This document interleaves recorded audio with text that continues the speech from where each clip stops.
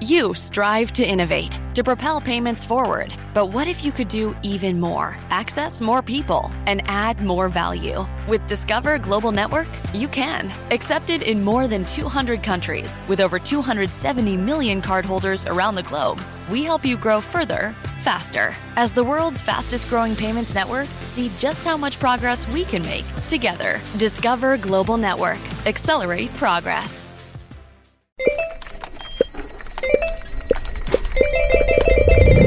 When it comes to delivering customer support, there are some things you don't want teams to hear. Intercom's streamlined support platform clears up space for more organized workflows and peace of mind. Our business messenger uses chatbots, shared inboxes, apps, and more. Who doesn't like the sound of that? Intercom. Less of this. And more of this. To learn more, go to intercom.com/support. Angie's List is now Angie, A-N-G-I, and caring for your home just got easier. Whether you need help with routine maintenance or a dream remodel, Angie makes it easy to see reviews, compare quotes, and connect with top local pros who can get the job done right. Plus, you could see upfront pricing and instantly book hundreds of projects. No phone tag, just the work you need done at a time that works for you. Angie's got your to-do list covered from start to finish. Book your next home project today at Angie.com. That's ANGI.com. Where's my order? Does anyone know how to find my order? How can I find my order? Break free from customer support monotony. Welcome to Intercom, the customer support platform that uses chatbots, shared inboxes, apps, and more. Intercom's business messenger resolves questions that can be answered automatically, so customer support feels less like Groundhog Day and more like help is on the way. Go to intercom.com/support to learn more.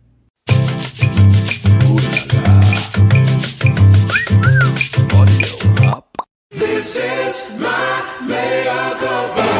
Oh, baby, don't lie for me. If I tell you my story, don't cry for me. I did my time, that's fine by me. This is my mea culpa. This is Michael Cohen, and you're listening to the Mea Culpa podcast. It's fitting a coda to Donald Trump's shameful presidency that my interview with Stormy Daniels should come out the day of his second impeachment trial. For it was Stormy Daniels who could have stopped Donald Trump from becoming president in the first place. Had her story not been caught and killed just days before the election, Donald Trump surely would have lost.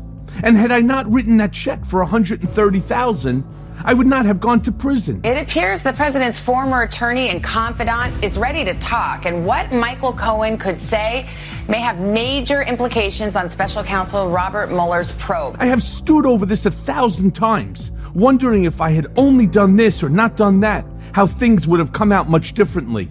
Then again, if the queen had balls, she'd be the king. Everything has an inverse to it, where the outcome is radically different should you make that choice. And hindsight is 20/20. I did what I did, and I made the choices I made, and now I'm living with the consequences. The man is a liar, a proven liar. There's no way you're going to bring down the President of the United States on the testimony, uncorroborated, of a proven liar. One of the biggest liars in America. The guy is unethical, he's a scumbag, he's a horrible person. Regret is a motherfucker, and will eat you alive. So I try not to play these games inside my head, or I will drive myself insane. Still, I can't help but think how things might have been different had I not written that check. Emily Jane Fox, my dear friend and Vanity Fair writer, called it one of the most consequential hush money payments of all time. Let's rewind, though, for a moment to 2018, when the story first broke. And despite his professed confidence, the president is facing mounting legal threats.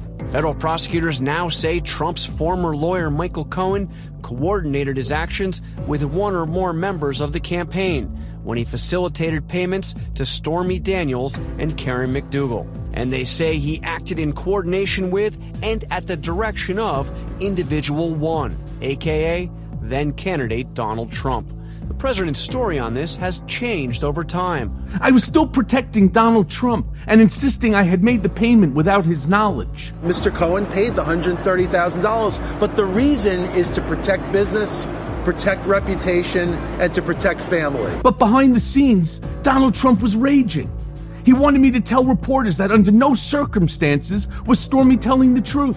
From the president, a triumphant tweet with a gratuitous insult after learning a defamation lawsuit filed against him by porn star Stormy Daniels has been dismissed.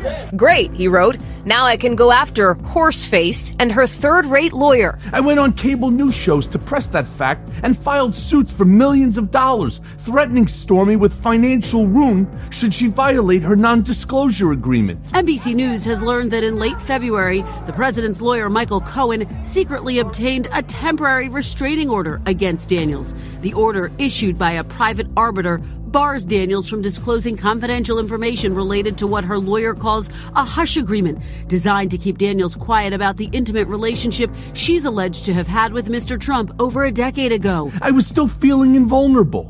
Remember, at that point, I was still talking about taking a bullet for the president. We will do what is necessary to protect him and the office of the presidency. For her part, Stormy Daniels would not be brushed aside and proved to be a rather stubborn adversary.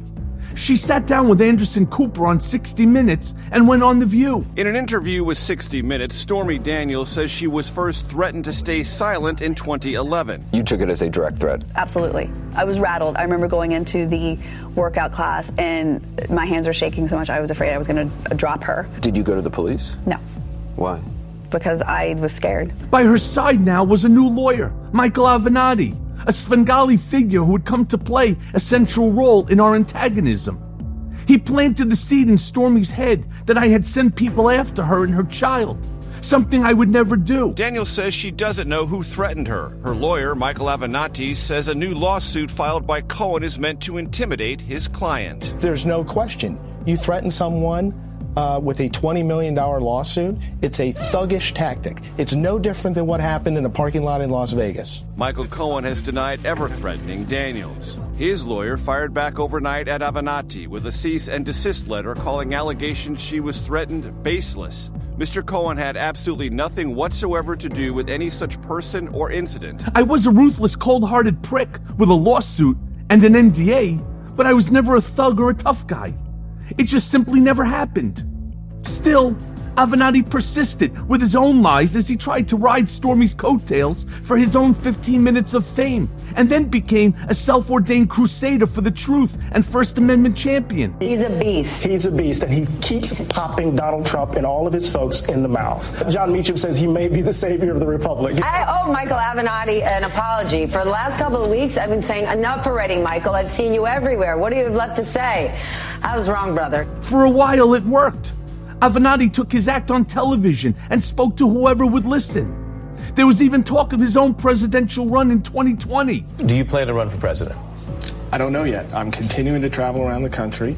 I'm meeting with people. I'm talking with people. I'm gauging the interest. People have been very enthusiastic. When will you make the decision? I don't know yet. I'm going to make it in the coming months, but let me say this. There's an enormous amount at stake in 2020. The Democrats have to nominate a real fighter, not a paper tiger, not a make-believe fighter, right. A real fighter that'll take the fight to this guy. He was brash and arrogant, and the camera seemed to love him. But you can't run from the truth forever. I learned this the hard way, but Avenatti thought he was immune to these same immutable laws. If I got the nomination, 100% I would beat that guy in the general election. It would not even be close. But karma paid him a visit when he was later convicted for attempting to extort millions of dollars from Nike. Later, he was arrested and charged with embezzling millions from his clients, including Stormy Daniels, who it is alleged he stole most of her book advance. Tonight, an epic fall for Michael Avenatti, the brash celebrity attorney now facing years in prison after a federal jury found him guilty of trying to extort the apparel giant Nike. But prosecutors calling Avenatti's scheme a, quote, old-fashioned shakedown, where he threatened to hurt Nike's reputation and stock price unless the company paid him up to $25 million. Avenatti told Nike he had a client, a coach, who had damaging information about alleged Nike payments to the families of young athletes. Avenatti is still facing 2 trials for allegedly defrauding other clients out of millions of dollars, including the one who made him famous, adult film star Stormy Daniels. Avenatti allegedly pocketing $300,000 from her book advance. He's pleaded not guilty in both cases. Avenatti has been out of Daniels' life for a while now, and she is in control of her own operation. The trial against him starts this spring, as does her Supreme Court challenge to allow her to continue with a defamation suit filed against Donald Trump. Heard enough? You haven't heard nothing yet.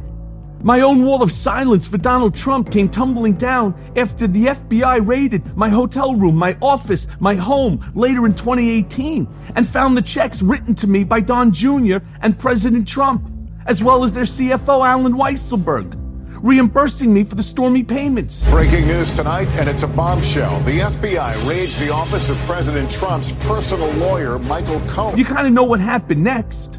At the intersection of all of this is Stormy Daniels. Her story is at times funny, it's poignant, shocking, and sad. But it's not just her story, but the story of Donald Trump and his narcissistic need for instant gratification and pleasure at the expense of everyone else around him. What he did, and they weren't taken out of campaign finance. That's a big thing. That's a much bigger thing. Did they come out of the campaign? They didn't come out of the campaign. They came from me, and I tweeted about it. I don't know if you know, but I tweeted about the payments. But they didn't come out of campaign. In fact, my first question when I heard about it was, did they come out of the campaign? Because that could be a little dicey. And they didn't come out of the campaign, and that's big. But they weren't, it's not even a campaign violation. If you look at President Obama, he had a massive campaign violation, but he had a different attorney general, and they viewed it a lot different. It's the story of my downfall, and it's the story of a single mother afraid for her life. It's the Trump presidency in a nutshell, which left a trail of ruin in its wake and nearly destroyed this nation. So here we are, 2 years later, almost to the day, and my life has come full circle with Stormy Daniels. So let's listen now to that conversation. Well, how lucky am I today to finally have the opportunity, the first time since this whole nonsense started, for me to be talking to you, right? Stephanie Clifford, also known as Stormy Daniels. What should I call you? You want me to call you Stephanie? Should I call you Stormy? No. So that's a big thing, actually. My name is Stormy, and it's a whole other thing that I could go off on a tangent about. But, when the press started printing my real name, you never see them do that with other people, like, celebrities that use stage names. And they thought they had the liberty to do it with me because I worked in the adult business. And there was a big thing with the New York Times, and I'm actually responsible for changing their policy on that because, I guess the perfect example of that is, say I was transgender, they wouldn't insist upon using my birth gender, for lack of a better term. So my name is Stormy. I make the joke all the time that the only person who calls me by my legal name is the IRS and my mother, and I fucking hate them both. Okay, well, there you have it. Because what's interesting is that you and I have actually, and I've said this 1,000 times in television, media, you and I have never spoken before. No. We have never texted, we have never emailed, we've never communicated, and everything that had happened, and of course we'll get into it, I had done through Keith Davidson, your former attorney. Right. So we're going to jump right into it, Stormy. So as Trump leaves the presidency in shame, he has left a trail of ruin in his wake with many lives destroyed. Now, both of our stories will be forever linked with Donald Trump, but also with one another. I'm curious how you felt on the inauguration, knowing that this would be the end of Trump. Did you feel some sense of vindication? Yes and no. You know what I mean? It was, to be quite honest, it was almost anticlimactic for me because my stuff is only really going to start kicking off now because, as you're probably aware, I think that a lot of the stalling that was happening in my cases and my momentum was because this has never happened before, and the legal system and the powers that be, however you want to address that, didn't know how to do something to a sitting president. So everything was just sort of on pause. And I tell you, I guess it was like the day after the inauguration, everything started blowing up again for me. Like I started getting, or people who work for me, I have yet to actually get a call, but people who work for me or former employees of mine started getting calls from like the Michael Avenatti's defense team. And, they've set a date to talk about setting a date for the Supreme Court stuff. And all of, my life was just in limbo and in hold because they didn't know really how to do this. It was unprecedented, So I think that my Am I allowed to curse? Because I have to really You most certainly can, because on Mea Culpa, we do what we want here. Awesome. Yeah, I think that my shitstorm had reached the eye of the storm, kind of a lull, and I believe that it's really just about to kick off again. And, so the day of the inauguration was sort of anticlimactic for me. Yes, I breathed a sigh of relief collectively because, I'm a citizen of the United States and we all know what a shit show that is. And, but at the same time, it comes with this apprehension that I have all these other obstacles that now it's go time on. And people are, really upset, and they're just going to get more pissed off at me. I know that second wave is coming. It had gotten a little bit quiet for a while. The death threats had sort of stopped, but as soon as this stuff kicks back off again, I know that I'm in for just a wave of it. And a lot of people, I was out there so hard and went through so much. And now that the people who didn't want, that wanted Biden in office, or that just didn't want Trump in office anymore, they're getting to kind of relax and forget, no, my battle's just not starting. I don't know if you saw this, but did you see that fucking Twitter just took away my verification? No, I didn't. Why'd they do that? I have no fucking idea. So I was verified before this because, as you know, I was, active in the, I had a pretty good name, a very good name before any of this even started. And I was already verified. And I don't think that it's a porn thing because all the other big porn stars still have their blue check marks. And they literally took mine away last week and they said, oh, we sent you an email, but I have yet to receive an email or an explanation. And the problem with that is not just that all these fake accounts are popping up of me to catfish fans and set up fake dates and ask for money, because any star in any industry goes through that, people pretending to be them. But I've had a couple of journalists email me for clarifications on quotes that I never gave because now they're catfishing journalists. And that's the last thing I need going into legal stuff. Right. Well, since we're talking about legal stuff, your defamation case against the president or the former president is still pending before the Supreme Court. Now, right. Many people are questioning your motivation in wanting to pursue the case. But I think it's important and will have a far-reaching implications on how First Amendment cases are examined in federal court. Can you remind my listeners what's at the heart of your lawsuit and what the intention is? Yeah, and it's very complicated, and I actually went through a little bit of a personal journey with that as well. So when my former attorney, Michael Avenatti, filed that case, I will never forget that day because he had sort of mentioned it to me, and I was like, I don't want to do that. I don't want to do that. Do you know that I found out that case was actually filed on Twitter? I read it on fucking Twitter. One of my bodyguards came up and was like, did you know about this? And I was like, no. And I was like, this is not something I want to get involved in. I believe in free speech. I don't agree with what you say, but I agree with your right to say it, that whole thing. And over time, I realized that, no, this is something I do want to pursue because you are absolutely entitled to your opinion. So, Michael, if you put up a tweet about me and you were like, I think Stormy's ugly, I think she's a bitch, I think she's whatever, fine. I might say, fuck you, but that's your opinion. You know what I mean? But he didn't just say an opinion. He called me a liar. And that is absolutely defamation, because I could say, Michael, I think you're ugly, or I think you're too fat, or I think you're too tall. But if I say, Michael, you're a thief, that's the difference. Do you understand what I mean? And I was like, no, he doesn't get to bully me again. And so I have nothing left to lose. I've already lost everything. So I'm taking it all the way. Well, it makes perfect sense. I mean, Michael Avenatti did the same thing to me when he started calling me a thug, and he started, basically creating a persona of me, which is absolutely untrue. I mean, you are aware that I never went to Nevada during that whole garage scene, where he claims that, the allegation is that there was somebody that chased you into a garage.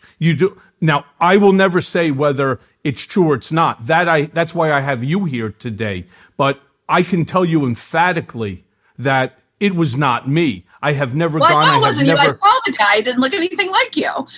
You know what I mean? I repeatedly said that I didn't think that it was you. Well, obviously it wasn't you personally. I was a foot away from the man. He was not you. He didn't look anything like you. He never said your name to me. I know that it wasn't physically you. I didn't know if perhaps you had a hand in hiring somebody, because you were absolutely known as Trump's fixer, and I'm sure you hired people to do things that we don't need to discuss that you wish you hadn't or had or whatever. But I want to say that the timeline doesn't add up. I don't believe that you were actually employed by Trump. I was not. And I said that. I was like, this doesn't make sense. Perhaps after the fact, you might know about it. Maybe somebody told you something and only you can answer that. But I always said, I kind of thought it was my opinion, and it's strictly my opinion and my gut feeling. I have no evidence of this whatsoever. My gut feeling based on the timing of the situation, just my intuition, and just the way the guy kind of, he didn't look like a bodyguard. Like, he didn't look like a scary guy. You know what I mean? He was actually, I hate to say, really hot.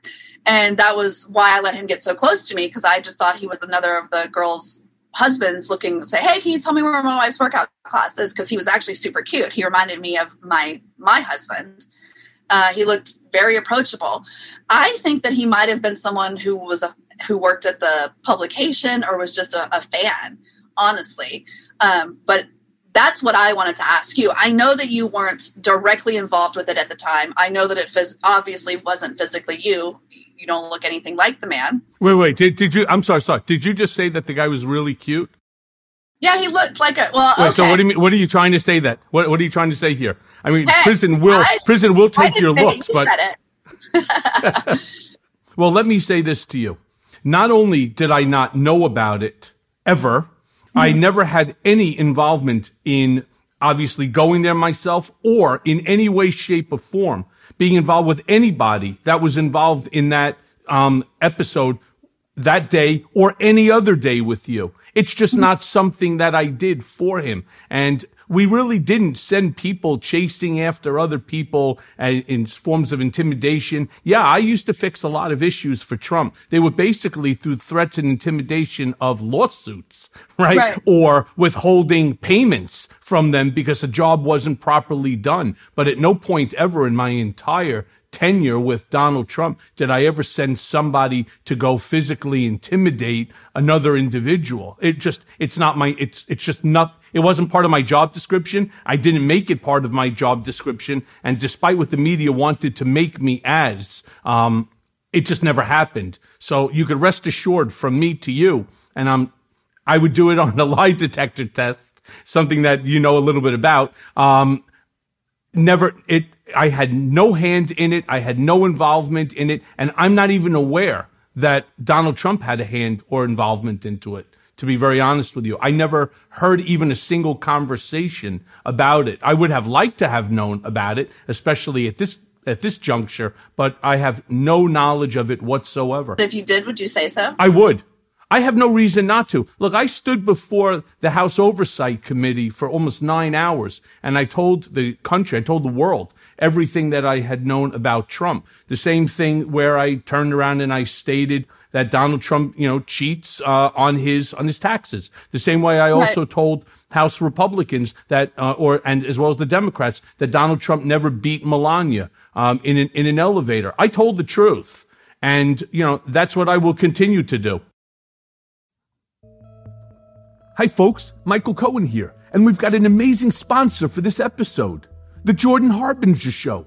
Things can get pretty intense discussing American politics. So if you need a break from the news cycle and you want to hear some incredible storytelling that is both fascinating and actionable, you have to check it out. The show covers such a wide range of topics through weekly interviews with heavy-hitting guests. And there are a ton of episodes you'll find interesting since you're a fan of this show.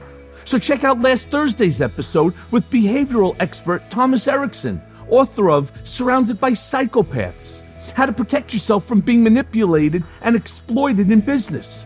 I could have used some of these tips when I was dealing with, you know who, Donald Trump. I also listened to a recent episode where Jordan talks with science writer Eric Vance and discusses the science of the brain and suggestively, which left me godsmacked and wondering how times I'd been deceived in all manners. All in all, fascinating stuff. There's an episode for everyone, though, no matter what you're into. The show covers stories like how a professional art forger somehow made millions of dollars while being chased by the feds and the mafia. Jordan's also done an episode all about birth control and how it can alter the partners we pick and how going on or off the pill can change elements of our personalities. The podcast covers a lot, But one constant is his ability to pull useful pieces of advice from his guests. I promise you, you'll find something useful that you can apply to your own life, whether that's an actionable routine change that you boost your productivity or just a slight mindset tweak that changes how you see the world. We really enjoy this show, and we think you will as well. So search for The Jordan Harbinger Show, that's HARB as in boy, IN as in Nancy, GER, on Apple Podcasts, Spotify, or wherever you listen to your podcast. I have a question for you. I want to know why that question wasn't even asked. Let's do this for a second. Let's do this. You're going to be a House Republican, and I'm going to be back, and I put my hand up. I swear to tell the truth. What's the question? Mr. Cohen, did you have any knowledge of Donald Trump sending someone to intimidate Stormy Daniels and her child? Do you believe that's true? Absolutely not. So why do you think that wasn't asked? Why do I think it wasn't asked? Well, I can't give you the answer for why the Democrats, somebody didn't ask that question, but I can tell you why the Republicans refused to ask that question. They didn't want to ask a single question about Donald Trump. All they wanted to do was to follow Donald Trump's game plan, something that I basically created, and that was to denigrate me, to call me a convicted liar, to attack my credibility, thinking that that was going to do a benefit for him. And obviously, we all know that it didn't work. Welcome to my world. Yes, both of our worlds. We both, unfortunately, had our worlds turned upside down by, Captain Chaos. That's certainly for sure. Stormy, I wanted to ask you, since we're already, now getting warmed up into this thing, were you surprised to hear that I wanted to have you come on my show? Yes and no, because there was some talk a few months ago about you coming on to a show with, me and my then co-host, John. And then my show just kind of took a hiatus. So yes and no. I was a little surprised. I didn't know if you were brave enough to do it, because I know that there had been talks before. But then I found out that you wrote quite a bit in your book, which I quite honestly have not had a chance to read yet. That's not very nice, because I read your book while I was in prison. So yeah, I did. It was actually a favorite of many of the people. But I do want to ask you this: how would you rate your life at this moment in time? Is it better or worse than 2015? Because Stormy, in all fairness, you and I both went through hell and back, and you had yourself doubted at every turn, and were basically hounded by hordes and scores of folks who wanted to either silence you or to use you for their own agenda. Now, I should state right off the rip, as we say in prison, that I'm sorry for the needless pain that I put you through, if in fact that's how you feel, because that's how I feel. Obviously, I know I put you through needless pain and uncertainty in your life and your day. And for that, I really am truly apologetic, onto it. But how do you rate your life at this moment? It's hard to put a number on it, because, I'll just be completely brutally honest. In some ways, it's amazing. It's a lot better. I'm not going to sit here and lie and say everything was horrible, because that's dishonest. Because of the situation, I'm not going to lie. I got to become a best-selling author. I got to go to places I would never get to go. I got to travel across the world. I got to meet really cool people. I got to go to fancy things, so I'm not going to say every day was terrible, because those things are fun, right? That's just me being honest. But overall, if I could just wave a magic wand and make everything go back to the way that it was before, I would absolutely do that. Because what people refuse to believe is that they think that I did this on purpose, that they think that I was washed up or a gold digger. First of all, if I was a gold digger, you can back me up on this. I didn't negotiate the money. I would have asked for a lot more. I just wanted it over. I didn't want my husband to find out. But I had a life and a beautiful house and a quiet neighborhood in Texas, and nobody knew who I was. And I was very, very successful and into my horses and horse showing at the time. And I could go to these events, which I trained very hard for. I was ranked 8th in the country when the story broke, and nobody knew that I was Stormy Daniels, because I wrote under a different name.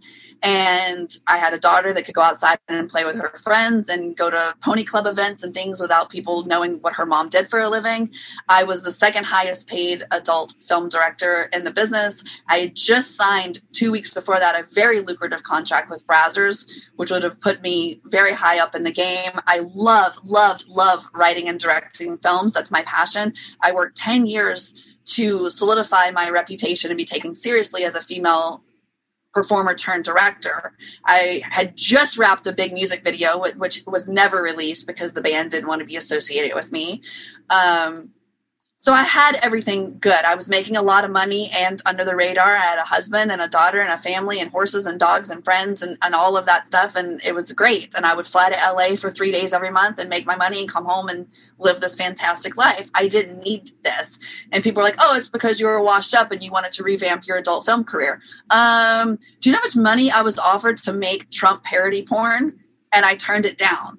I never did it. So clearly I wasn't doing it to boost my career. And I got 17 AVN award nominations the week the story broke. Like, I was doing just fine. You know, I was very happy and successful. And the hardest part about it is, yeah, I made a lot more money, but I spent a lot more money. You know, legal fees, personal security. I left my home because there's news trucks parked in my yard, and to this day, I don't believe anyone's gotten a photograph or the correct spelling of my daughter's name. The price I paid for that was not laying eyes on my fucking child for 6 months. And I was mostly a stay-at-home mom before that. I was gone, you know, maybe 5 to 6 days a month. The rest of the time I was 24/7 with my daughter, and she was homeschooled. Not because of this. She was already homeschooled, and she traveled with me to horse shows. I had this great life. And what people don't realize is that the hardest part about it isn't what people called me on the internet. I have really tough skin. I don't, have a dad or brothers or sisters that I need to worry about. I don't go to church, so I wasn't worried about being ostracized, because being in the adult film business, what are you going to call me, a slut? Be more creative. I've heard it. You know what I mean? It was the people that were closest to me. A lot of them, we didn't talk politics. I wasn't very political. So, out of my group of what I considered friends and family, 3 things happened. Either they completely stopped talking to me because they were Republican or Trump supporters, and some of them I didn't even know because we never discussed it. So they instantly hated me. And then there were the ones that were my friends forever, and now they're suddenly treating me like a circus freak. I went to this Christmas party that was at a friend of mine's house that I'd gone to for every year before that, and she was like, come to the party. I knew everybody there. That's all people from the equestrian world. And literally people were filming me at the buffet and asking me to take pictures with them and sign them. I was like, these are people I know. And they just, and so that's weird enough. People suddenly are like fawning over you, that you're like, you saw me shoveling horse shit last week. You know what I mean?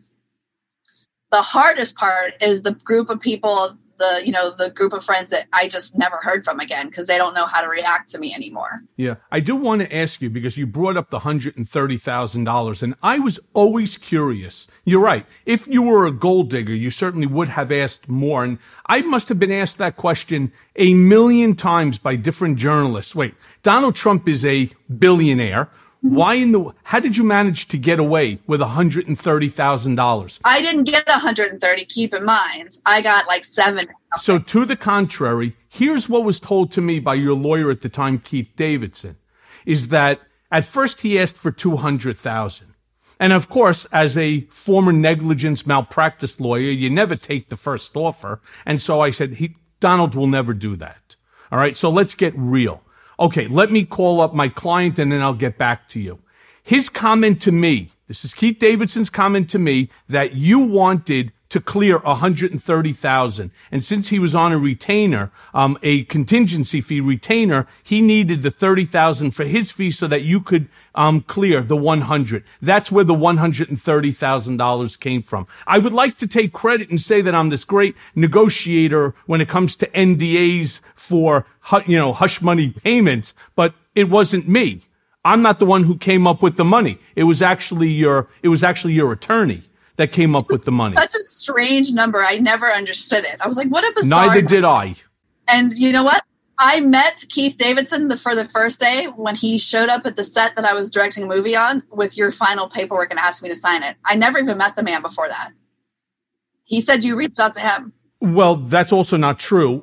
You may remember in 2011, I was contacted through, I think it was either David Pecker or through somebody, In Touch magazine. It was somebody when you wanted an article about inthedirty.com removed. That was the first time I ever spoke to Keith Davidson, who told me that he was representing you and that his client wanted this off the internet and that they were going to need a statement from Mr. Trump that the allegations in it are not accurate in order to have it removed and taken down. Yeah, see, I never met him then either. I think that we had a phone call with the girl who was my manager, and he was her go-to guy at the time.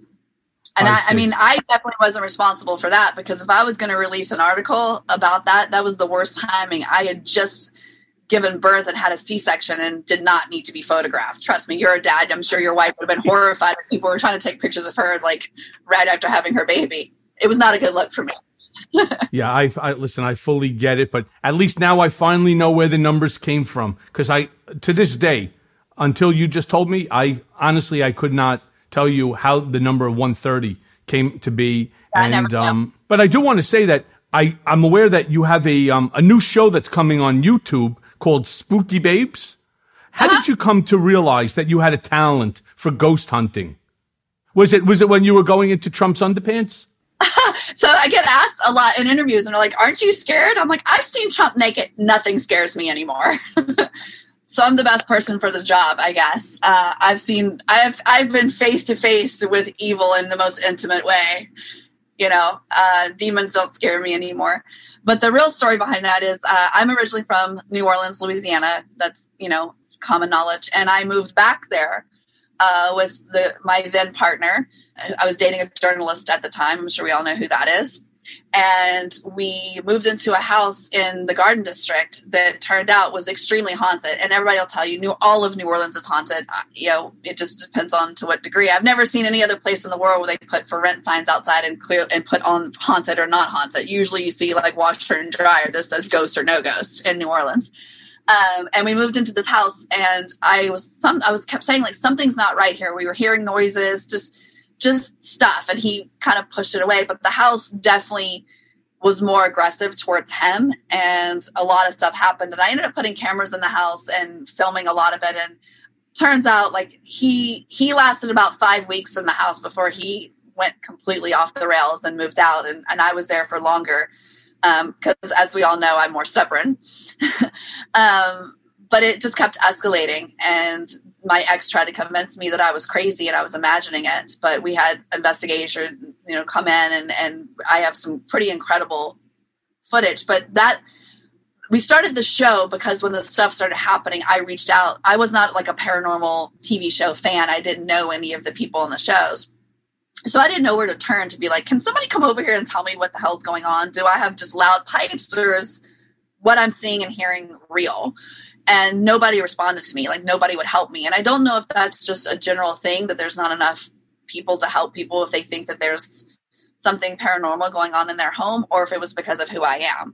But nobody responded to me. And it escalated to the point where I was having some severe health problems. And I watched a documentary called Hell House by Zach Baggins. And I was like, oh my gosh, this is all the same stuff, like the same symptoms, unexplained, like physical symptoms. And I was like, well, you know what? I have to know what's going on. I need to prove to myself that I'm not just insane. And so we had the intention just to go to a couple famous locations. I was going to put it on my website or YouTube, just, whatever. And that's when I started to really see and believe and meet other people. And the running joke is that I'm ghost bait because they seem to be very active when I'm around. But we've got some pretty incredible footage.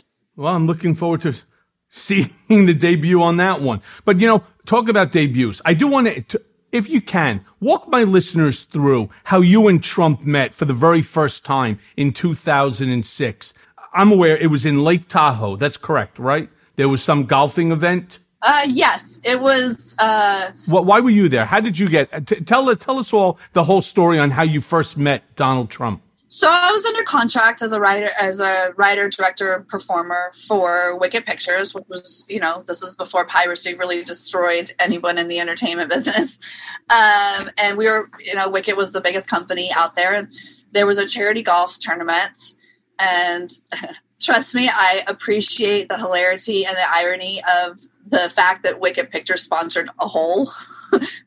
So that on the golf course, we were at a sponsored hole. Listen, I'm going to control myself because I don't want my listeners to crash, the ones that are driving right now. Right. So we sponsored a hole. I was a sponsored hole. Insert your own joke. I understand. And, so all the celebrities would come around as they played golf. And when they got to every hole, we gave them water and towels and that picture opportunity and that kind of thing. And so obviously Trump stopped at the thing, and I could tell he liked me. I mean, there was 4 of us there, all, beautiful girls, and he definitely was looking at me. And then fast forward to later in that afternoon, there was like a gift room where celebrities go and get pictures and get gift bags and whatever. And we were at the Wicked Pictures booth, and he came by to get stuff, and he started talking to me. And at some point it came up in conversation that I was, we were being introduced. This is our contract girl, such and such. This is our contract girl, such and such. And this is our contract director and performer, Stormy Daniels. And he was like, "Oh, so you're the smart one. You direct and stuff too." And I said, "Yeah." And long story short, he walked away, and his bodyguard came back and said, "Mr. Trump would like to know if you would have dinner with him tonight." And he's like, "Can I get your number?" And so I gave him my number, but I was still just like, absolutely not. This is not happening. And I was like, this is ridiculous. I'm not going to go out with him. Like, I had somebody I was dating at the time. I was single, but I had somebody that I was dating and I liked. I wasn't, married or anything. And I was talking to him, and he was like, "You should totally go. He's a businessman. Like, he's too famous to try anything with you." And I was like, okay. So I remember, fast forward to that night, and it actually worked out well because it got me out of going to something else that I didn't want to go to. So he, went up to, he was in a different hotel. So I actually had to take a car over to where he was staying. And he said, "Just come up to the room and we'll go down and get dinner." Because there was, restaurants in the hotel that he was staying in. So I said, okay. So I get there and I go up, and his bodyguard, also named Keith, was standing outside the door, and he was like, "Oh yeah, he's almost ready. Just go on in." And the rest is, turned into a horror movie. Well, the rest we're going to get into. But the funny thing is, I had heard the story from him that he was playing golf with Big Ben Roethlisberger, the quarterback, and that it almost became like a competition because supposedly Big Ben liked you, or that you were flirting with Big Ben, and then somehow that, of course, being an alpha male that he is, had to then try to figure out how he was going to become the alpha male again. And it had something to do with talking about maybe trying to get you onto The Apprentice, right, or something like that. And I guess you're referring to Keith Schiller, who's the one that you were communicating with in order to have the very first encounter with Trump. I will state for the record, which is another misconception about it, is that like talking about escorting, or that I was going to have sex with him, or that it was a date, or there was any exchange of money, was never discussed. He didn't offer me money. I did not request money. I did not go there for sex. He didn't even mention sex. It wasn't implied in any way, and I was not paid to have sex with him. Right, which I read that also in the book.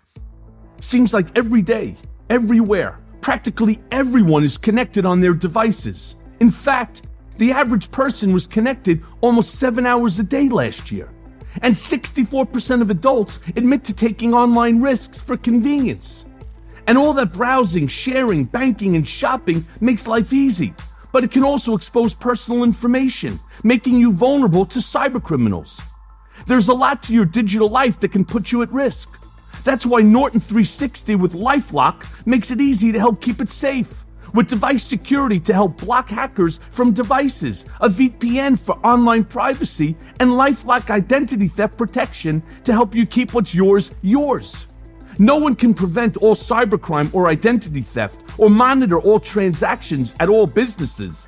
But with the all-in-one protection of Norton 360 with LifeLock, you can be less worried about becoming another stat. Save 25% or more off your first year at norton.com/Cohen. That's norton.com/Cohen to save 25%. So we understand how the encounter first came about, and how you originally met. How was the first date even arranged? Was it arranged through Keith Schiller? Was he texting you? Were you texting back? Is that how the... It was so simple. He just said he wants to know if you'd like to have dinner tonight. You know, it was so short and quick. It was the same night, the night of the day that I met him. And I just... Wait, hold on. You just said short and quick. We're going to get to that in the bedroom first. But why did you end up going up to his room in the first place? Honestly, because I thought we were going to go downstairs and have dinner, and I thought of it as a way to have an interesting conversation and get me out of something I didn't want to go, an event that I didn't want to go to. And I was like, oh, it's a public place. And, you know, my publicist at the time was like, he's so famous, he's not going to try anything. Just go meet him for dinner. Just stay out, stay in the public. So that's, he asked me to come up to his room to meet him. And the plan was to either walk downstairs to one of the restaurants in the hotel or take a car. I got to be honest, it wasn't very clear. I assumed we would eat in one of the restaurants there because it was a beautiful hotel with plenty of places to eat. You ended up eating dinner in the room? No, fuck that. He still owes me dinner. I sat there for 3.5 hours and didn't even get a snack. Well, wait.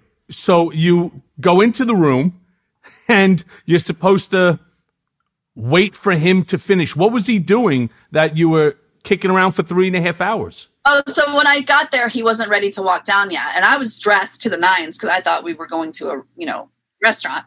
And he wasn't ready. I think he said that he'd been on a call. Could I just wait for a second? And he came to the door in his pajamas, and I fucking made fun of him and told him to go put some clothes on. And he was like, I'm sorry, I'm so sorry. I had a phone call. And he went and got dressed, and he came out in a tie and the whole thing. So I just assumed we were going to go down. And he was like, all right, give me a second. Let's figure out what we want to eat. And his hotel, and it's burned into my memory. It was, you walked in and there was a foyer and a living room over here and a dining area over here. And we sat at the dining room table and we started talking. And then he was like, maybe we should just order something up to the room so that people don't bug us. And the conversation is good. And I have to tell you, Michael, that he was arrogant and he was a pain in the ass. But the conversation that I had with him in 2006 does not seem like the same human being that was elected to office. Like, he didn't make up words. He spoke in complete sentences. He was an asshole because he was arrogant until I checked him hard. And we all know that I famously spanked him and was just basically a raging bitch to him at first until he knocked it down a couple pegs. But then we went on to have a very good conversation about a wide variety of things. He asked me about, just stuff like, unions in the adult business. Do we have a thing like SAG? How are royalties made? And I had to explain to him there are no royalties in porn. And he had millions of questions about that. He was all in a tizzy about a golf course. And I might be wrong, but I want to say that it was in Ireland. And he was having a problem because there was some sort of protected plant. And he was like, oh, the fucking conservationist. And, so he was talking about the ins and outs and all the things you have to go through with the environmentalists when you're building a golf course. And, it was a very much business conversation. And that's what led to him asking about the Celebrity Apprentice. He was like, people would be really shocked if they knew all this business stuff that goes into your part of the industry. He's like, you're really smart. And that's when he said famously, you remind me of my daughter, which was not creepy. That was spun by the media. And I hate to do anything that paints him in a less negative light because he can go fuck himself. But when he told me that I reminded him of Ivanka, it was not sexual at all. That's why when that happened later in the night, I was so shocked because there was absolutely no cues leading up to that he was going to make a pass. I don't care what you say. It's fucking creepy to me. All right. I'm not sitting in a hotel room with, an adult film star talking about how she's reminding me of my daughter, right? I mean, there are many things that I would say that you remind me of, but that would not probably come first to mind. That's just a fucking creepy thing to say. It is like that, but in the moment and in the context of the conversation, it actually was not even a red flag for me. He was like, my daughter gets discriminated against a lot. You remind me of her. You're smart and beautiful and people underestimate you. And you should think about doing the Celebrity Apprentice. And so if you were in the context of the situation and realize how far away he was sitting from me, it was significantly less creepy than it's been painted to be. Huh. Interesting. Yeah. So describe, if you would, like the atmosphere. What was he doing? Mostly, almost like a quiz, like a question and answer. He was almost playing that role of celebrity apprentice, as sort of Donald Trump interviewing. No, I mean, he asked a lot of questions, and even he prefaced a lot of them was like, tell me if I'm being too intrusive, but what do you make and how do you get paid, and royalties and, percentages, and do they give you, is there, like I told you, he asked about unions, and it was he was very interested, and it felt like genuine interest, it was a good conversation back and forth. He was wearing his suit at the time, right? Yeah. So there was no reason to think that anything was going to be happening. No, absolutely not. And I began to open up, and, people were like, were you drunk? And I was like, he doesn't drink to my knowledge, because all we had was bottled water. There was no drugs or alcohol involved whatsoever. At the time, I didn't even drink. I don't even think there was alcohol in his room. I didn't see any. And I began to get comfortable because he wasn't coming on to me. So, and he got a little bit nicer after I spanked him, which was also not sexual, if you can believe that. And I opened up and was like, I had to fight really hard to be taken seriously as a director in the business, because people thought that I was just a bimbo, and there wasn't a lot of female directors in porn at the time, especially ones that did big scripted movies. I've directed 3 out of the 5 biggest films made in my era. So I started to let my guard down and say, I came from where I came from, and we didn't, you read the book, didn't have food or electricity, and I fought really hard, and I didn't want to go back to that. And he goes, well, what do you want to do with your life, like after the adult business? And I was like, well, my dream is to be a director.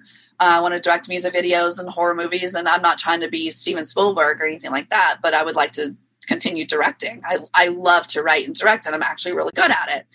And that's, when he was like, oh yeah, you got to fight for it. You should go on Celebrity Apprentice. And I was like, I'll never win. And that's when he started talking about, he goes, yeah, but we can guarantee that you at least make it to the middle. I'll tell you what the challenge is. So he was talking about throwing Celebrity Apprentice in my favor. There's so many things that he talked about with me that were so fucking illegal that nobody ever touches upon. And so I was like, okay, yeah. And that was my mistake, was that I let him know too much about my insecurities and my fears, that I didn't want to be just called a whore for the rest of my life with nothing to show for it. I wanted to transition into being considered a legitimate director in the mainstream world. And he fluffed my ego at that point and was like, I think you can do it. I have since done it, but this was a long time ago. And that is the moment that he used against me. And there's part of this story that is not in the book because I didn't remember, and I don't understand why none of the journalists for all of these years never asked me the most important question. And that is, I excused myself to go to the ladies' room because at this point I drank a few bottles of water and I literally just had to pee. Happens. Yeah, he's like, go through there, the restroom's over there. And I went to the bathroom completely just to use the bathroom. And I expected him to be sitting at the table where I had left him sitting. And when I came out, I was genuinely startled to see him waiting for me. I just froze and I didn't know what to say. So, Stormy, when you came out of the bathroom, where was he and what was he wearing? He had stripped down to his underwear and was perched on the bed doing his best yet horrifyingly disturbing impression of Burt Reynolds. Understood. Interesting. And let me ask you this. When it came down to sex, how was it initiated with him? Because you said that, again, you excused yourself to go to the bathroom. When you returned to the bedroom, he was getting ready, had gotten undressed.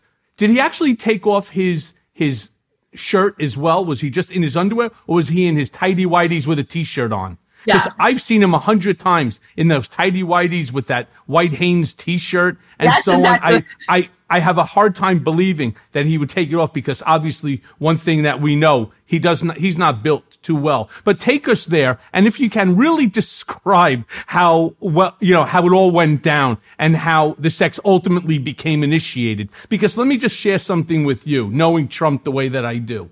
All of that background bullshit that he was feeding you about general interest in you and what you were doing, horses, children, the directing porn, royalties. That's all bullshit. That's all the massage. That's foreplay to Donald Trump, right? This is how he was getting you, to believe that he's not a creep, right? Instead, he knew exactly why he never had intentions on going downstairs to go for dinner, right? The only thing that you caused him to do is to have to get redressed into his suit, right? As opposed to just you coming in while he's sitting in his underwear or in a bathrobe or whatever else he was in. But if you would, just take us there. And if you would really describe for my listeners how it all went down and how the sex was initiated. That's the thing is, like, for years, I couldn't remember those moments. I couldn't remember how I got from standing in that bathroom doorway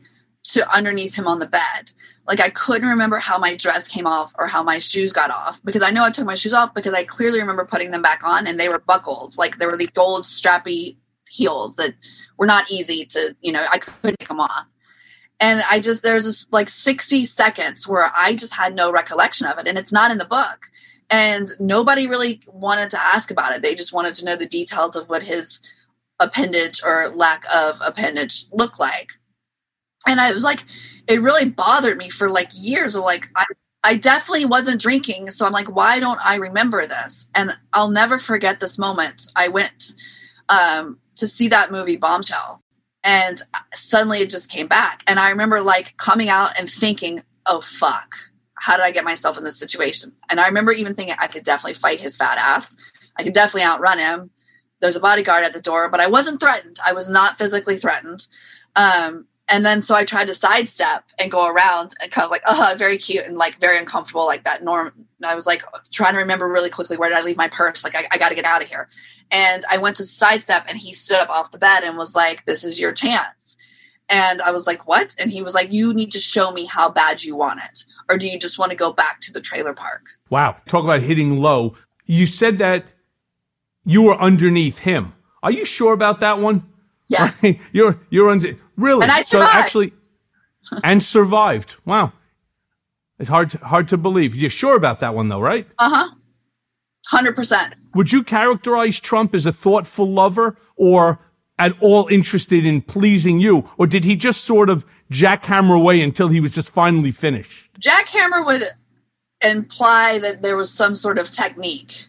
It was just a like weird thumb, like, and it didn't last very long, but he did keep saying the creepiest thing to me. He kept saying, because I remember laying there and staring at the lamp and just like laying there like this, like totally like in shock, I think. And he just kept saying, oh, we're so good together. We're perfect together. We're so good together. Aren't we, honey bunch? And good thing I hadn't actually had dinner, because I probably would have vomited. That was it. And then he asked me to sign a DVD for him, which was even stranger. Well, let me ask you, what position did you guys have sex in? Was it one or multiple? Just one. Just laid there for like 30 seconds, like straight horrified missionary, like Mormon sex. I don't know. And how long did the whole thing last? What? How long was the entire encounter?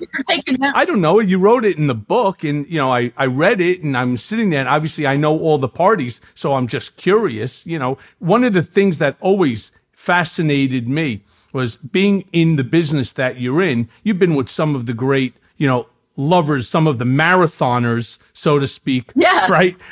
In history. And Donald Trump being the alpha male and always somebody that has to be the best at whatever it is that he does. He always has to portray that he's the best.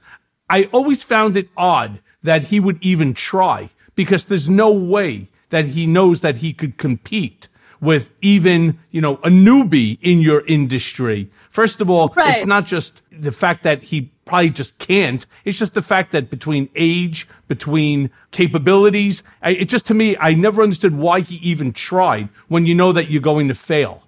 Yeah. And I don't know what's more disturbing, that if what he was doing was not even trying, or worse, was he actually trying and that was the best? I don't know.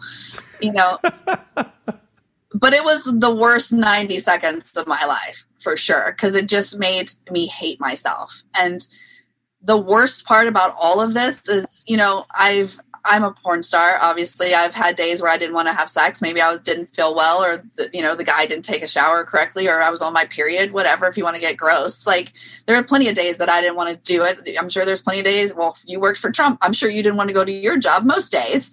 So there's always days where you don't want to do it, whatever. But this made me really fucking hate myself because I didn't say no, and I didn't say anything for years because I didn't remember. And then when my story came out, there was that space between that day in 2015 or whatnot, when this, when all of this started to happen. And in that timeline, there are so many other women that said that they had these experiences. And one of them just recently came out. I believe her name was Amy, right? Is that right?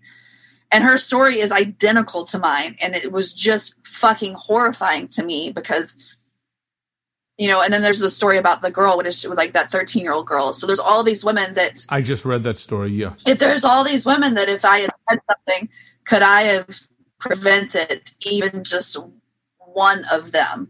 And maybe they still would have made the same decision. But as of right now, every day I get up and I carry the weight of those girls. Like, it's my fault because I didn't say anything. Look, yeah, I'm not sure. We all rationalize and we put a lot of blame on ourselves for what we could have done, what we couldn't have done. Nobody does that more than I do on a daily basis. So much of the stuff that I do, so much of the stuff that I say, I do it. A lot of people want to, shit on me and turn around and say, fuck you. You're only doing it simply because, you're angry that he's not paying your legal bills. Well, yeah, like even in the matter in California, I mean, that's the whole thing. And that's why these 5 attorneys left him as well. He doesn't pay legal bills, and he has a very warped sense of what's right and what's wrong and so on. But I do it because I need to make amends, not just with my wife, my children, and my country, but I actually am trying really hard to make amends with myself. Like the first time that this happened, I probably should not have gotten involved in it in the first place. Not my business. I wasn't there in 2006.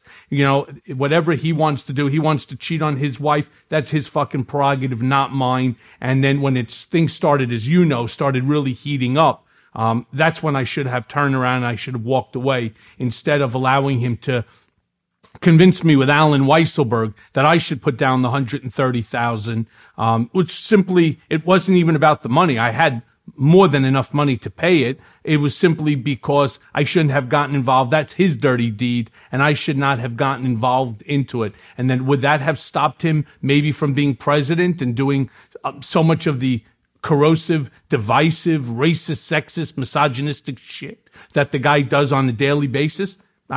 I don't know. And by the way, the same with you. We'll never know the answer to it. We each have to make our amends the way that we're going to try to do the best for ourselves moving forward. But, look, at least you seem like me to try to find some humor into it. And since we're on humor, I'm going to continue to ask you, is he a groaner or just a heavy breather? Oh, God. You see, I'm making you smile there. Definitely a grunter. Grunt. Huh. Well, that wasn't one of the questions, but all right. So he's not a groaner. He's not a heavy breather. He's a grunter. Now, I do want to ask you, after you guys did have sex, was there any sort of post-coitus pillow talk, or did he get up immediately? Describe after.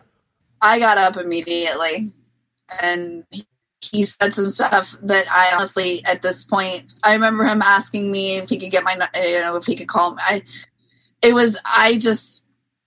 He did try to talk to me. It wasn't, but I just wanted to leave. And it almost sounded like he was talking like the teacher in the Snoopy cartoons, or, the Charlie Brown teacher. I can't even tell you what was said. I just felt like my head was going to explode. Yeah. Did he mention at all that he was married? Was there any talk about family while you guys were together, other than the mention of Ivanka? Oh yeah. And that's all in the book too. Like, he showed me a picture of his son, like with his little comb over and everything. And I was like, oh, but I didn't say, what does your wife think about this? Because at that part in the timeline, sex wasn't a thing. I just thought we were having a business dinner. That was it.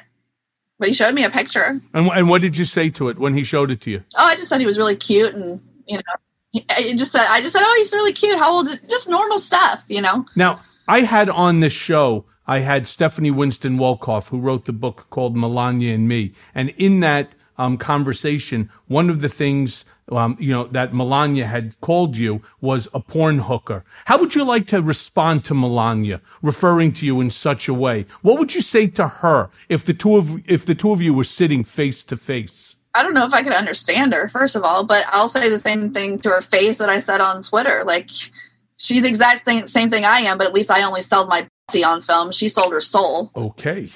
Now, that's one interesting way of putting it. Many people say that to her. You may recall that many years ago, there was a reporter that said to her, would you have married Donald Trump if he wasn't a billionaire, if he wasn't rich? And she responded back to the journalist that, do you think he would have married me if I didn't look this way? So I guess in light of your comment, it certainly, makes perfect sense. In your book, you described his penis as being like a mushroom from Super Mario Brothers. I read the book, right? I mean, I was just curious, and I was kind of, in one way I was flattered, another way I was actually insulted that I appeared in so many different pages of the book. But how were you able to put yourself in the mood to have sex with somebody that you find so physically repulsive? Because you talk at length about that in the book. I was not in the mood. I didn't think I was going to have sex with him. I wasn't prepared to do that. I didn't think that was going to happen, and I fucking hate myself for it. I was not in the mindset. You shouldn't hate yourself for it. It's a moment, and it's a difficult situation. People don't realize how difficult the situation is around Trump when you're dealing with that high profile. Am I right about this? That celebrity sort of scenario. And there's a force that he sort of, whether it's his appearance, whether it's his size, whether it's I don't know, but he manages to get people to do things in all genres that they probably wish that, like myself, I certainly wish that there are many things that I did for him that I wish that I didn't. But, you certainly describe his penis as small. You describe it as mushroom shaped. And I want to address that because that was one of the things I struggled with writing the book. And I am not someone to body shame, you know what I mean? Or, I felt a little bad about doing it, and I only included those very graphic, explicit descriptions because he had already called me a liar and people were calling me a liar. And so I was very adamant about saying something that would prove that I was correct. And, if he had a birthmark on his stomach the shape of Texas, that's what I would have said. You know what I mean? Because let's be honest, all he has to do to prove that I'm not lying is drop his pants, but he hasn't done that, has he? Because he knows I'm telling the truth. I wish I could have been like, oh, he has 3 moles on his right thigh or something. It was, equivalent to that. And I was a little bit nastier than I would normally be with someone. I would never, I've had a lot of bad sex with people and I don't shame them or make fun of them. And because it's just not the right thing to do. It's bad karma, and I don't do that. But he had already attacked me so viciously that I wanted to say something that was without a doubt, she wouldn't know this unless she had seen it, kind of thing. And that's why I did it. But I don't regret doing it. I wish I'd had another option of something to describe, but that's all I had, and it's burned into my memory. And I apologize to anyone that has suffered, or I apologize to mushrooms across the world for this and Super Mario Brother fans. Because I have had people come up to me and be like, you ruined Mario Kart for me. Like, they're angry. So there's that. But, it's the after stuff. He's out of office now. One day, although I still think we have some pretty big bumps in the road coming. I mean, the people are crazy. But one day people will be able to forget about this and go on with their lives. And, you obviously touched upon the fact that you have a lot to make up to your family for and your wife and this and that. But at least you still have a wife. I'm probably going to die alone because of this. Because no matter who I date, being a porn star is hard enough. But that takes out 50% of people there. Like, people are, insecure about being with me, that they can't pretend I'm a virgin, or their guy friends are going to be like, no, they've seen me naked. That takes half the dating pool off the table right there. But now who's going to want to go out with me when they are Eskimo brothers with the Orange Goblin, and even if you can find somebody who is secure enough in that and doesn't care, like I was fortunate enough to meet and fall in love with somebody that was perfect for me, over the summer, and who I am. And this whole thing was used against him in regards to his family. And so he had to walk away, and it's just going to keep happening. No, I'm going to turn around and tell you that I see better things in the days to come, and I don't believe that you will end up by yourself for, the rest of our natural lives. I think you'll find somebody that will love you for who you are, regardless of the interlude with Donald Trump. I already did, but when he threatened with the loss of his children and blackmailed, basically, then, Well, there will be others. Trust me. I know these things. There will be others. But I do also want to bring up that you actually told Seth Rogen about sleeping with Donald Trump on the set of The 40-Year-Old Virgin. But at the time, it wasn't at all shocking because he wasn't running for president, and it just seemed appropriate to his character. How did that conversation come about? Oh, gosh, I don't even remember. You know what? I want to say that it was probably prompted by a phone call from Trump. And I can't remember if it was actually 40-Year-Old Virgin or the set of Knocked Up. I can't remember. I mean, it's so long ago. But I do remember having the conversation. That's the whole point. Like, I just didn't suddenly come forward with this story. I just didn't suddenly invent this wild tale or this lie. Literally, hundreds of people knew. As it was, like, Trump had this uncanny knack of calling me when I was on set in the makeup chair. Like, it was like he had this sixth sense to be like, oh, and I used to, like, the girls would be doing my makeup, and my best friend was my makeup artist, and she's actually given quotes before. He would call, and I would be, they'd be trying to do my face, so I'd put him on speakerphone and set the phone there. Literally 100 people knew about this. It was not a secret. I didn't just invent this when he started running for president.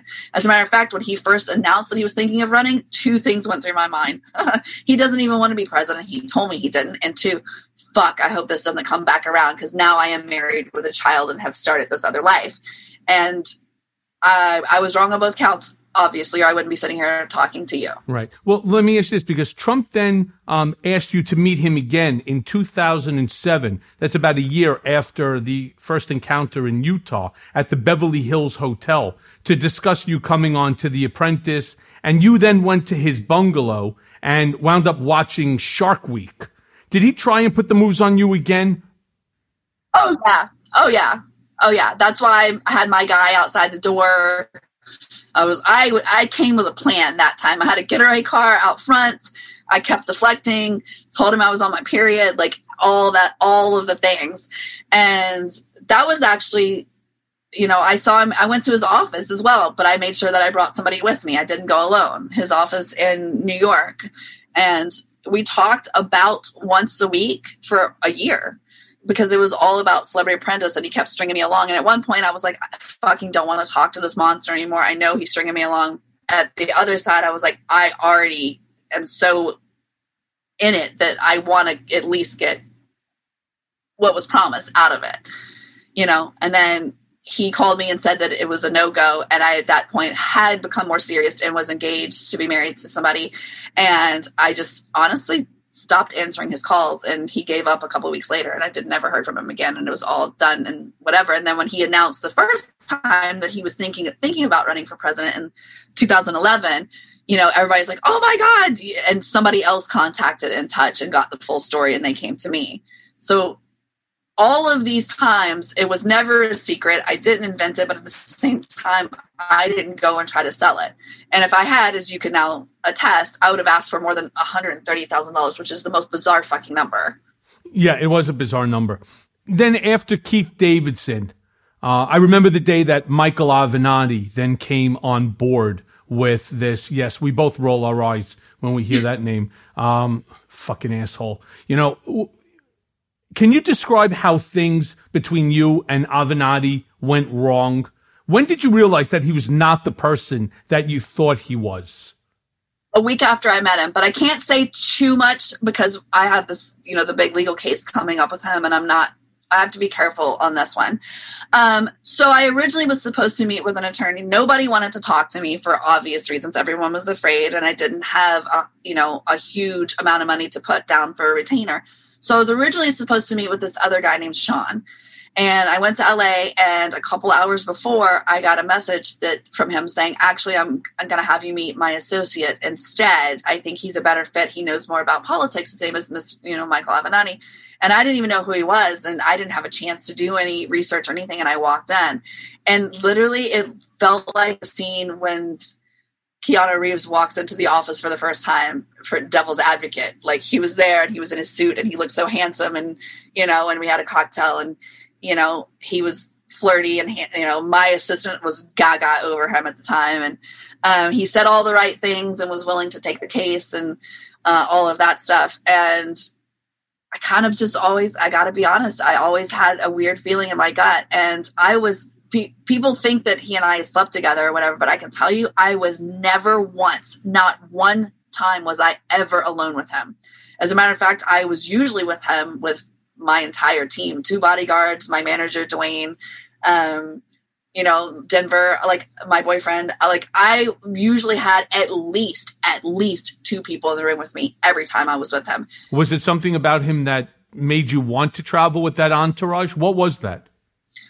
He hired the bodyguards. I did get shot at. I did have death threats. All of that stuff. They were necessary, but I could have easily asked them to leave us. We could have a conversation, attorney-client conversation, and I just was never comfortable being alone with him. And he got very controlling. He wanted to control all aspects of my, cancel this dance booking, cancel this. And I was like, this is my fucking job, and these bookings were in place. Like, that's the other thing is people think I just randomly started stripping. You don't randomly start stripping at 39 years old. There's a lot of hail damage going on. Like, you know what I mean? Like, the clubs I had been to 5-6 times before. This wasn't new. Yeah, I started getting paid more, but these were places I'd been to for 10 years. But he was like, cancel this. He was like, and even to this day, I'm still finding out from like producers and things. Oh, I really wanted you on this show, or I wanted to offer you this part in this movie. And Michael Avenatti never got back to us. Like, he tried to control my entire existence. He showed up at my Vogue photo shoot and ended up in the magazine with me. Like, it's like he became he was almost the controlling boyfriend. And I didn't want any part of that. And there was a lot of stuff that went down with my daughter and custody stuff and my ex that he really made the situation a lot worse. It's all going to come out, but I have to just leave it at that for now. Right, because there were a few things that he had done towards me, which I just found. One in particular was the weirdest. I was out for dinner with my son and a friend of mine and his son, and it was like 10:30, 10:40, and while everybody's beginning to leave the restaurant, he just showed up. Now, talk about an odd, and it's not one that, I presume that he's ever been to before or a staple for him. Somehow somebody tipped him off that I was there, and he wanted to sit and engage me in a conversation because he had his own aspirations. In many respects, when it came to the media, Avenatti was the exact same as Donald Trump. They both knew how to say crazy, wacky, stupid shit that would just get people all going and be able to control the media. I mean, he really did control the media for quite some time, which is probably how, a question I have for you, which is, and then we're going to start to wrap it up, but I know that he stole money from you regarding the book deal. And I know that I'm not asking you to get into the sum and substance, but my question is, how did he manage to get the publishers to allow him to receive the check as opposed to it coming directly to your own company? Is that part of his whole manipulation of trying to control your life? He forged a document and gave it to the publisher. Got it. All right. Now that makes perfect sense. And I have all the proof. And I did get my first couple of checks because they were broken up into payments. But my last big check, he intercepted by forging my signature, and I have yet to see an accurate royalty statement because I don't know how many copies my book has sold, but I know how many I have personally seen and signed, and it went to number 7 on the bestseller. I know that there's some money that's owed to me beyond the advance, and I have no idea how much that is because it's all tied up until I go to court with him. Well, I want to wish you the absolute best. I think maybe the way that he showed up to my sentencing hearing, if I was evil like him, I would ask you to come join me wherever his sentencing is going to be so the two of us can do what he did, which is try to sit front row for it. I wouldn't do it. I have no interest. I would love to. Okay, then done. There you go. You know what? Done. If I'm off home confinement and I'm allowed to travel, 100%. I'd be more than happy. I'll take you. We'll go and we'll sit front row to his sentencing, because some of the things that he said and some of the things that he did were so atrocious, and they're just lies. I mean, that's the whole thing. And you know this the same way that I do. It's very hard to disprove a lie, because there's a group of people out there that no matter what you say, they just refuse to acknowledge it. Like, for example, I have never been to Prague, right? I have never threatened Stormy Daniels. I would never threaten a woman. I would never threaten anybody walking with a child. It's just not who I'm a lawyer. I'm a lawyer who's the son of a head and neck reconstructive surgeon and the mother who's a surgical nurse. Right? I'm not sending people off to go intimidate anybody else. As a lawyer, have I sued people on Trump's behalf? Yes. Whoever. We had an NDA. I ended up bringing the lawsuit. I was basing it off of legal documents. So once somebody lies about you, it's very difficult, and I'm sure you'll attest to this. It's really difficult to undo that lie. And certainly the press was having a field day with the guy because he was making news. I mean, he made so much news that he actually at one point in time decided he himself was going to run for president. I mean, if that's not it's almost as funny as Trump running. How could I forget? He got so mad at me because I wouldn't endorse him. Yeah, well, I'm glad you didn't, and I'm really thankful that you came on today. It's very nice to finally get a chance, so everybody out there understand this is the first time that I'm actually having the pleasure of meeting you, of speaking to you. I'll send you a text message from every now and then, but just, please, most importantly, stay safe, and thank you for speaking out, and thank you for giving me a second chance. I do really appreciate it. Thank you. And now for today's Mea Culpa. As I record this from my dining room table, outside, a steady snow has begun to blanket Park Avenue. And for a brief moment, New York City is incredibly still and quiet. But the rules of my home confinement are such that I cannot go outside for the rest of the day. Instead, I just watch the snow fall from my window like I'm stuck inside a snow globe. In a few days, though, what was once so beautiful will turn nasty as the snow takes on all manner of human filth, dog piss, and trash. But that is the cycle of New York, these streets that accumulate so much of what we throw away, the toxic result of our messy lives overflowing into the streets and gutters and spilling out of trash cans. But for a moment, while it snows, it's beautiful, it's quiet, and it's clean. Watching the snow fall and cover these streets where I did so much of Donald Trump's bidding, I feel myself completely cleansed for the first time. This time, though, it's not from the appearance of piety, but from exposing the truth, no matter the consequence. For years, Donald Trump hid from the world and those he wronged behind a phalanx of lawyers like myself who would do his bidding and bury his opponents in lawsuits to keep the truth at bay. In that sense, we were the blizzard, always hiding the ugly truth. But that snow will only stay fresh for so long before it is covered in a patina of filth and grime. The truth always finds a way of coming out. And like the snow, once it does, it's dirty and shameful and bad. Since I left Otisville for home confinement, there's not a week that goes by where I don't wake up thinking I'm back in prison. It's like I'm being pulled back there to answer for something else I've done. I've been trying to think about the things I've done and why I feel as if I should be punished further.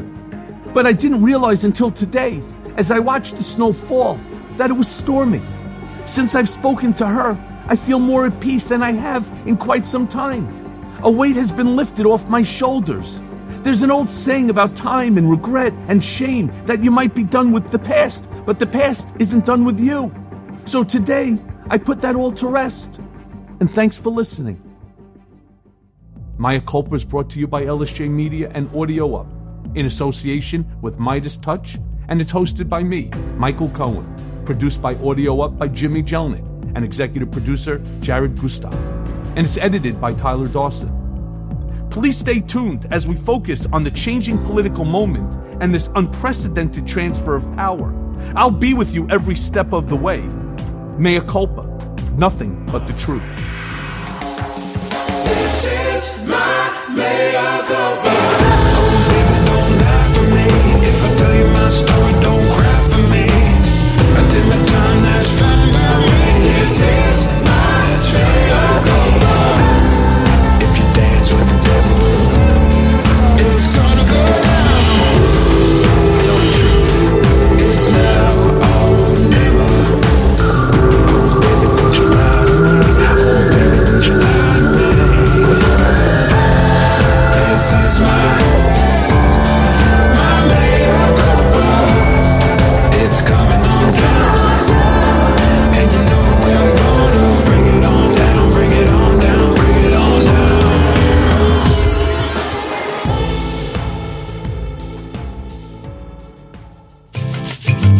Ooh la la, audio up. What's the room again? 1240, down at the end. Ooh, what's that? Sammy, don't touch that. That's someone's old food. Here we are. Do you have the key? You have both of ours. Oh, right. Not working. Rub it. Come on. Try flipping it over. Seriously. Why can't we go inside? Honey, let me try. I'm tired. Give me yours. You have mine. All right. What? Please, if you Dad, could just... why aren't you opening the door? Can everyone just shut the... Don't go there. Go on a real vacation. Go RVing.